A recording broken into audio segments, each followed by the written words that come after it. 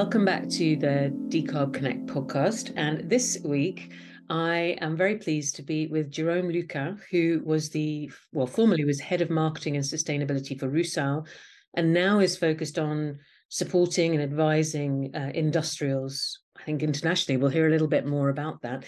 But Jerome, perhaps you could give us a bit of a feel for how you've arrived at this point in time, how you arrived as someone who is pursuing sustainability in your career. And then what we'll do is kick on into a discussion about the energy crisis and from your perspective as someone that's sat in industrial roles, really, what's the implication, both positive and maybe some of the negative challenges too. But start us off with how you've arrived at this point in time. Thank you, Alex. I'm very pleased and honored to be with you and having this discussion. And yeah, that's true that I've been lucky to be leading pioneering initiative in the industry in the past 15 years that have actually been motivating by sustainability imperatives, mostly in the metal sector, formerly with Rio Tinto and more recently with Rusal, where I have been lucky to be at the forefront creation of the Aluminium Stewardship Initiative, and also at the creation of new market segments for low carbon materials. I particularly created the Allow brand for Rusal, which is now worth over 3 billion of sales, which is a fantastic journey that I'm very proud of, and I'm lucky now to have this experience and share it, and advising businesses in their decarbonization, hard to abate sector, but also investors in understanding their risk and how to manage their assets going forward to go to zero carbon, and also helping startups if they have good ideas and solutions for climate. I'm happy to help. So what was, when you think back, because you've obviously been doing or been involved in sustainability and leadership in sustainability for some time, but how did you get into that in the first place? Because as we were saying on our kind of first chat, it's still a new enough area that people have come into sustainability, come into climate work from all kinds of backgrounds. So what was your original background and how did you step into sustainability? I think it's fundamentally coming from the gut, from who I am, from the DNA of my family that is fundamentally respectful of, let's say, the home, our common home, that is the creation of God, right? And that we need and respect that. And so I'm a civil engineer. So I was not trained, or I didn't study sustainability or environment. I just went to business. There is one thing I did when I was my first internship actually was a research program in the French National Research Center, the CNRS. And at that time, I was in 1990s, a long time ago, modeling the climate cycles, the climate change. So mathematical modeling of climate change 30 years ago, I did that. Just because of my personal interest, and then I was connected to the topic for that time. Even though my roles were more in marketing and business development and sales, then a couple of years ago, 15 years ago in Rio Tinto, I said, we're kind of in heavy energy intensive industries, and you know what, climate change is a big topic, and customers at some point will ask questions and make the difference between low carbon and high carbon. So that's kind of how it came to kind of raise the flag and say, hey, we should do something. Okay, well, we're going to take that experience, the engineering, and I sense a little bit more the philosophical experience that you bring with it as well. Yes. And we are going to talk about the energy crisis. It's part of this series that I'm doing, and I've been looking for people who had different frames of reference on it. And so you're representative of a large group of our listeners, so people that work in industry who are looking at this in fairly pragmatic rather than esoteric terms. So look, we're going to talk about energy crisis. Why don't you lay out the landscape as you see it? So when we talk about energy crisis, which particularly in Europe has been huge conversation over the last few months, who do you see as paying the cost of the crisis, and what do you see as being affected in terms of regions as well as industries? What's the sort of the landscape, the context for the rest of our conversation? Yes, I think everyone is paying the cost. Everyone. Why? Because the major consequences of this crisis is a big tension on the energy market and a big increase of price. So if you think that you have energy in everything you do every day in your life, everything you consume is actually made from energy or needs energy, everyone pay the cost. Now, if we look at businesses, of course, the one who are the big users of energy, the energy intensive, are the one who are the most affected, right? And especially the one who consume gas, because if we look at the kind of a spectrum of all the energy, of course, the gas is the one that is the most impacted, right? Because Europe has been so reliant on gas for years. If you think that Europe consumption, 50% on this consumption relying on gas imported from Russia. And all of a sudden, Europe decides that they want to get rid of this reliance. So it cannot be done like this. So it's created a lot of disruptions and shortages. So increase of price. So if you think that the price of energy, the price of gas in Europe went from an average of 39 euro per megawatt hour. That was the average of 2021, according to the TTF, the price index of Amsterdam Trade Exchange, to 380 last August. So 10 times increase of price for gas. So now it's kind of settled down a little bit. So just now gas is traded around 110, but it's still 3 times the price of gas of last year. So imagine companies that are heavily reliant on gas and are working on an international competitive environment, they hit. I can give you a few examples of industries like the fertilizers, as probably the industry that's been hit the most in Europe. If you think that to make 1 ton of fertilizers, actually you need energy, right? But you also need raw material, and the raw material is gas to produce fertilizer, to produce ammonia and nitrogen. And the variable cost to produce fertilizers is about 80 to 90% of gas.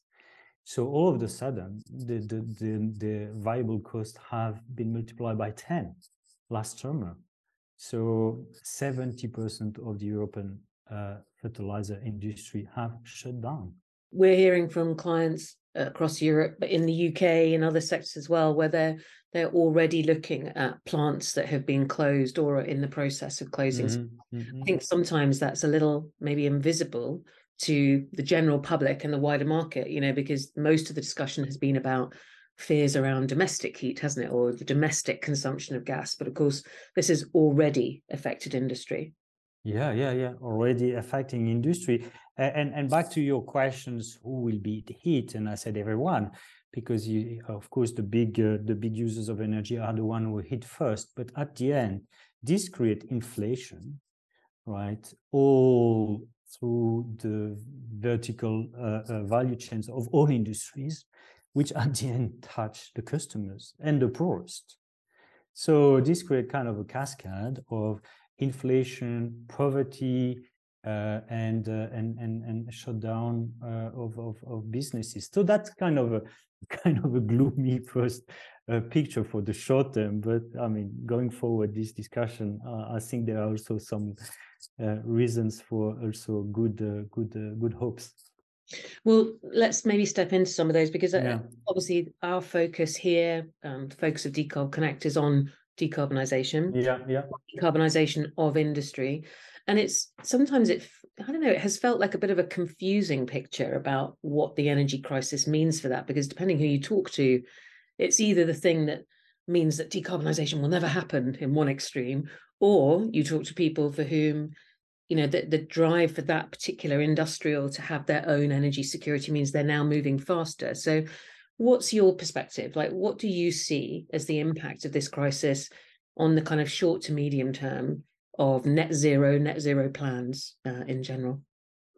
Yeah, I think here what is very key is it depends on which sector, which industry, and how kind of financially robust the industry is. Because fundamentally, this crisis is the best opportunity actually to get rid of fossil fuels. I would say even our addiction on fossil fuels, because the time has never been so attractive when the relative cost between fossil fuel energy and renewable energy has been so favorable. Now it means that companies have to invest, or business or investors have to invest in that, and cannot be done like this, like in a short term. And big industries that are actually have equipment, millions of investments in equipment that rely on gas or oil, they cannot really switch overnight to a change of energy. So they have to kind of face this short-term crisis while taking this as an opportunity to say, okay, this is a good crisis, never again, and let's invest and let's plan for get rid of our reliance and addiction on fossil fuel. I think that's what most of the business should do. So now if we take the cases of companies and businesses like the fertilizers we just mentioned, or the glass industry, which are in deep financial crisis right now, I realize this is difficult. But for other businesses that are energy intensive, that are still profitable and not so hit by the crisis, that's a perfect time. That's a perfect time. I can give you an example of one of the industry that I'm working closely with at the moment, which is the copper industry, and especially industries in other parts of the world, especially in South America, in Chile. They also face a big increase of price of energy, maybe less acute than in Europe, but still big. So when they compare now the cost of the megawatt hour, which has come to $200 per megawatt hour, they compare it to now renewable energy, which is around 30, 35. So actually, this energy crisis is a strong, super good business case to invest into renewable energy and to accelerate the net zero transition. Of course, it needs time, it needs investment, but the case is here. And the case is super good.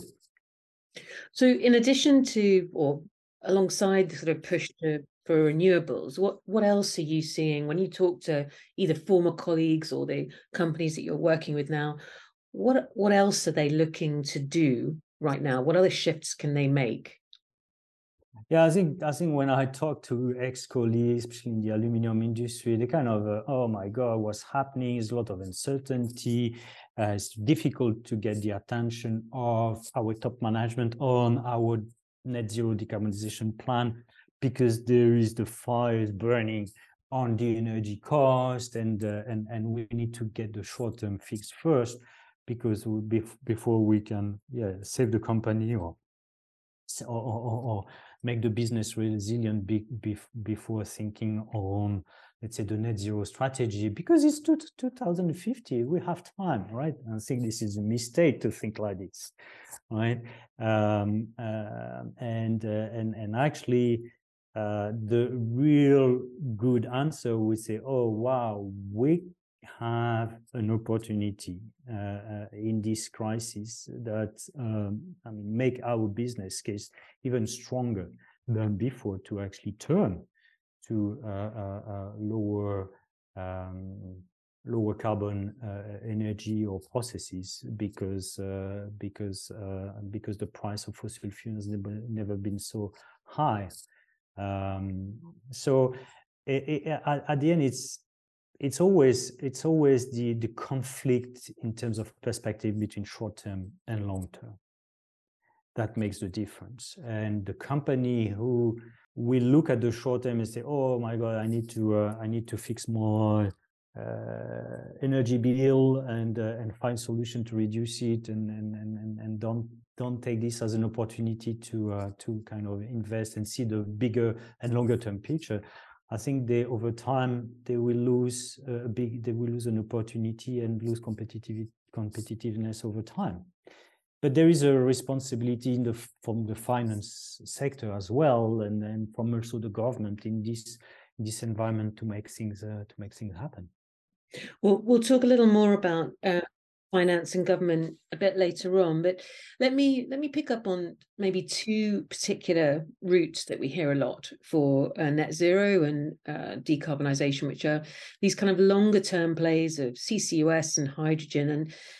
And when I mentioned before that it's sort of sometimes a bit of a confusing picture about how the energy crisis affects plans, it's partly because I've been really interested in how these two deep decarbonisation technologies seem to fit in people's brains in the context of the energy crisis. On the one hand, we're hearing a little bit more that perhaps energy crisis and instability could be a real boost for hydrogen. And then on the other hand, we're hearing, but for CCUS, it's more of a problem, more of a challenge. I'm just interested. I know that's just two big technologies, but they are the ones that take up a lot of the air in the room in terms of net zero discussions. What's your view on that? Do you see this as something that's either good or bad in those very simplistic terms for those routes?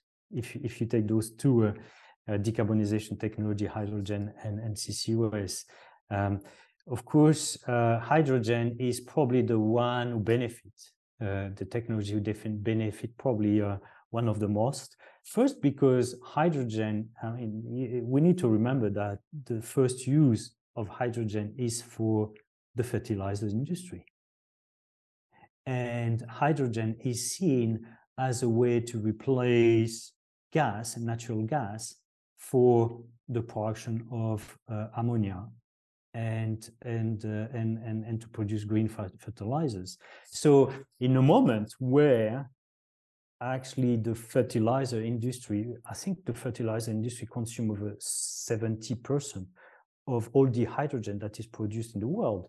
So fundamentally, this big boost for the hydrogen is more motivated as a substitute for natural gas for the production of the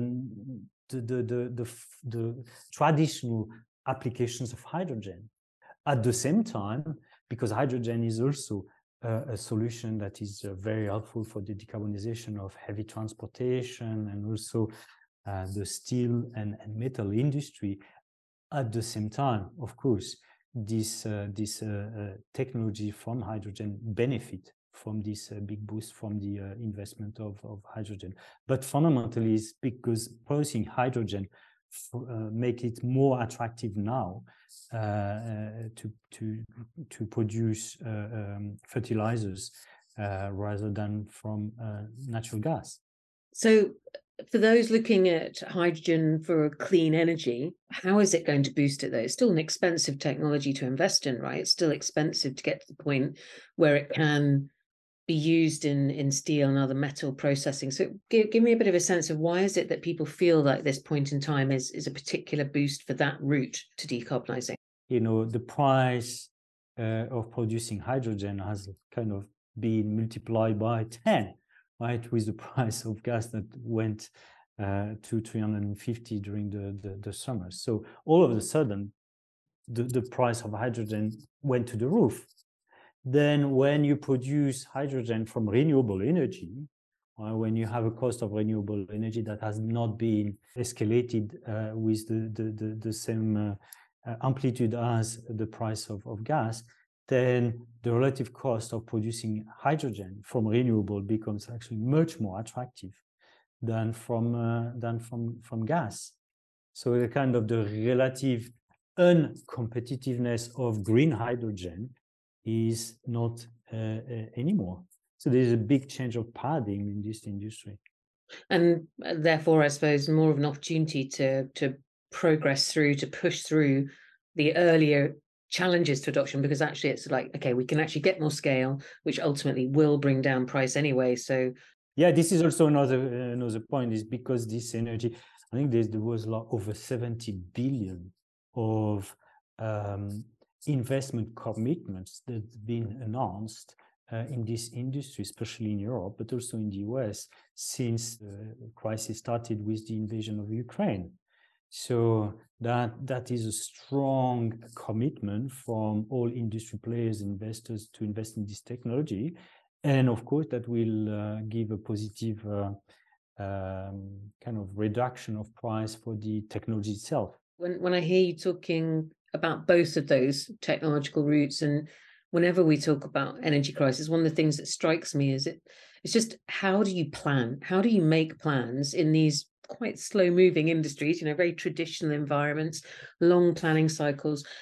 How do you plan in this kind of volatility in those sectors, and how do you plan for net zero? Like, I wonder if you can give us a sort of sense. I mean, someone who's sat at those desks, sat in those board meetings, sat in those groups, how can people make decarbonisation plans when there is this kind of risk and imbalance in the wider market?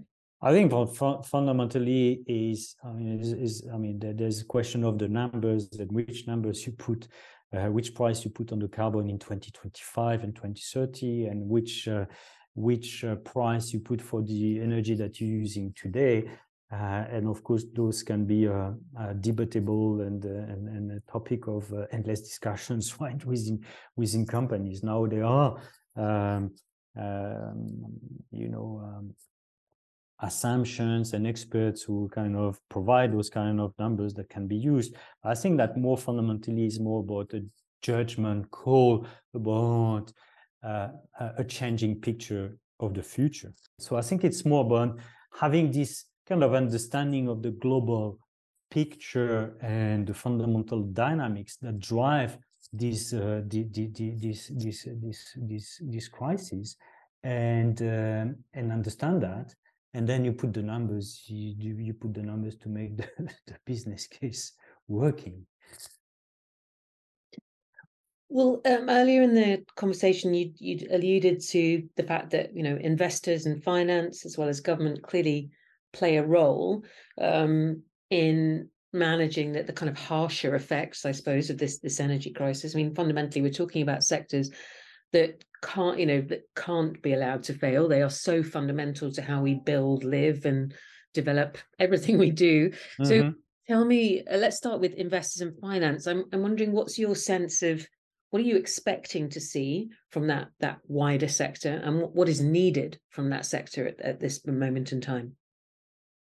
I think the finance sector has a big role to play.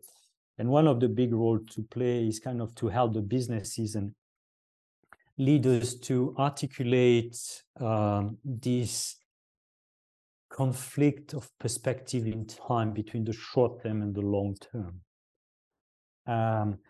For most of the businesses, especially in the company that are listed, the kind of short-term reward, the next quarterly results are actually what people are judging.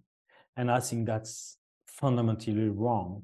And that has created a lot of, let's say, what we face today in terms of climate crisis and over exploitation of the natural resources.